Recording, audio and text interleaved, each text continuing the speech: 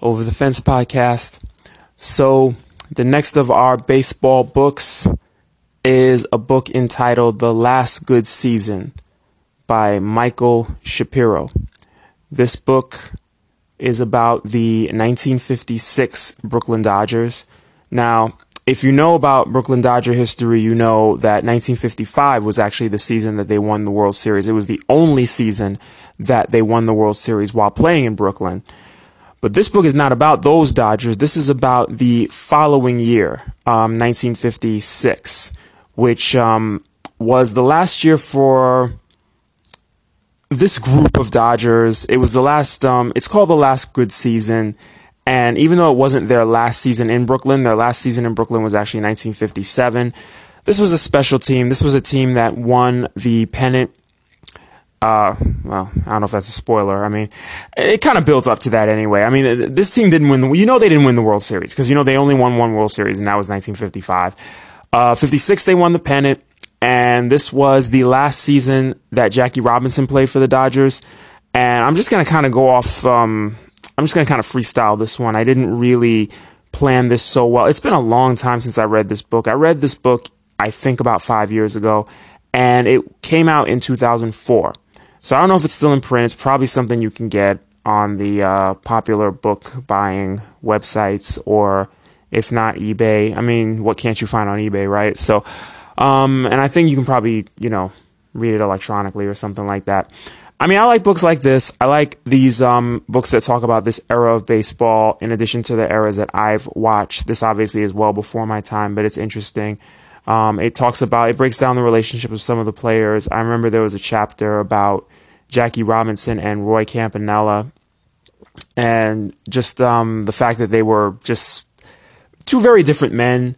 Their relationship they weren't exactly friends. They weren't enemies, but they weren't exactly friends, and they coexisted in a way that was maybe at times a little awkward, but they, found a way to work together. Jackie, of course, being the first black player. And then shortly after that, Roy shows up. And it actually talks a little bit about the history, something that I didn't know about the fact that when the Dodgers signed Jackie Robinson, they actually spoke to Campanella too.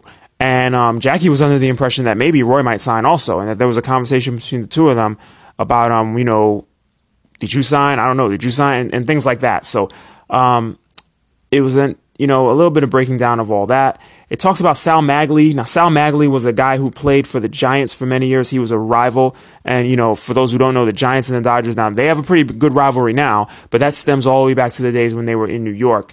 And the Giants were the New York Giants and the Dodgers were the Brooklyn Dodgers. And Sal Maglie played for many years for those New York Giants, and he was very disliked among the Dodgers.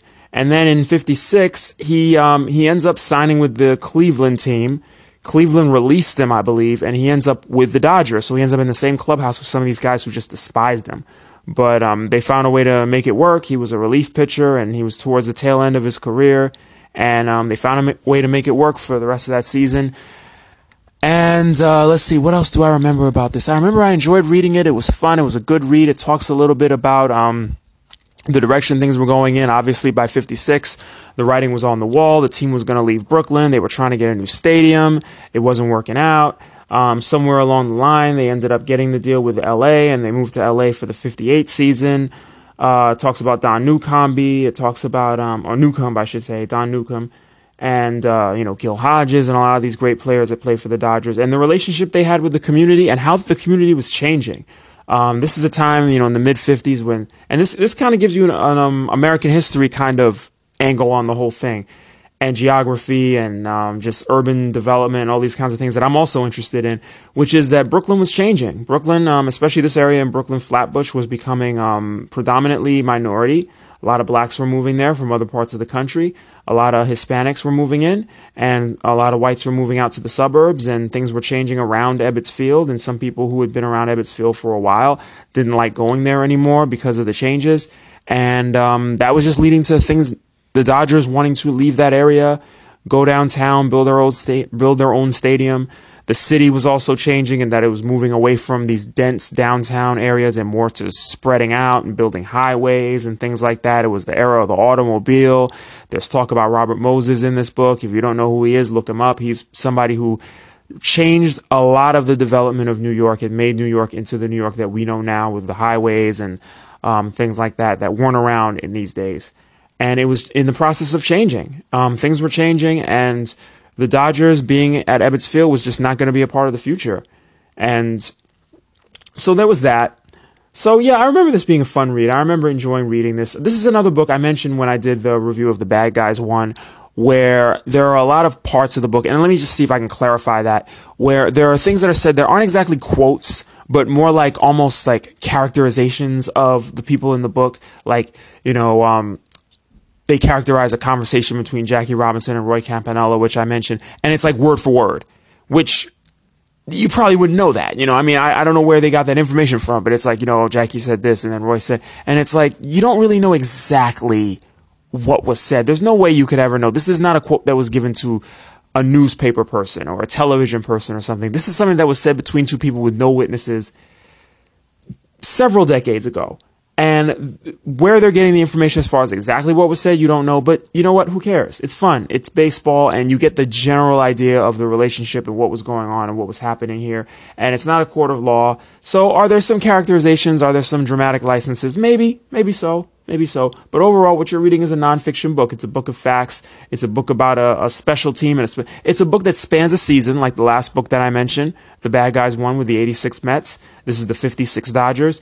And it spans a season, which I always feel like a baseball season plays out like a television season anyway. And which is why I'm surprised there haven't been more TV shows about baseball. But that's a whole other story.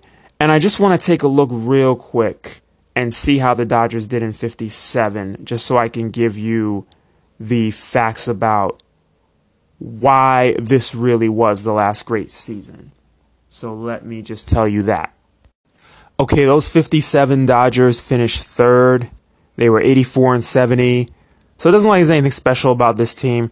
It looks like they played some games in a place called Roosevelt Stadium, which I'd like to find out what that was. They played, Ebbets Field was their main home, but where it says ballparks here on Baseball Reference, it says Roosevelt Stadium and Ebbets Field.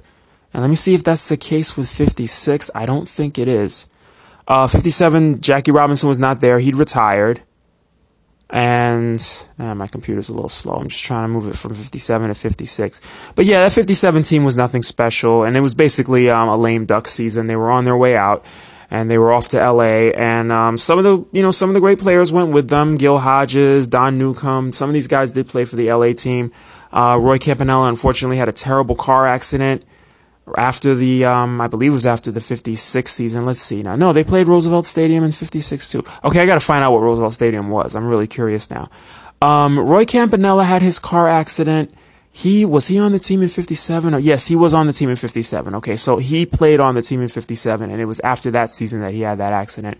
He was not a part of the team in 58 because he was in that car accident, and he ended up paralyzed from the waist down. And Jackie Robinson retired after 56. But a lot of these players went with the team to LA. Let me just get a quick glance at which of these prominent players was on that 58 team in LA. Sorry about that sound. That's my phone. Gil Hodges, Jim Gilliam, who replaced Jackie Robinson at second. He was there in 56 too.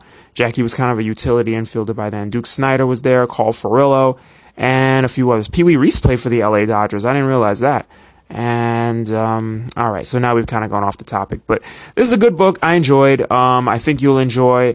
And if you like this older baseball stuff, and it's great to know the history, then this was a fun read.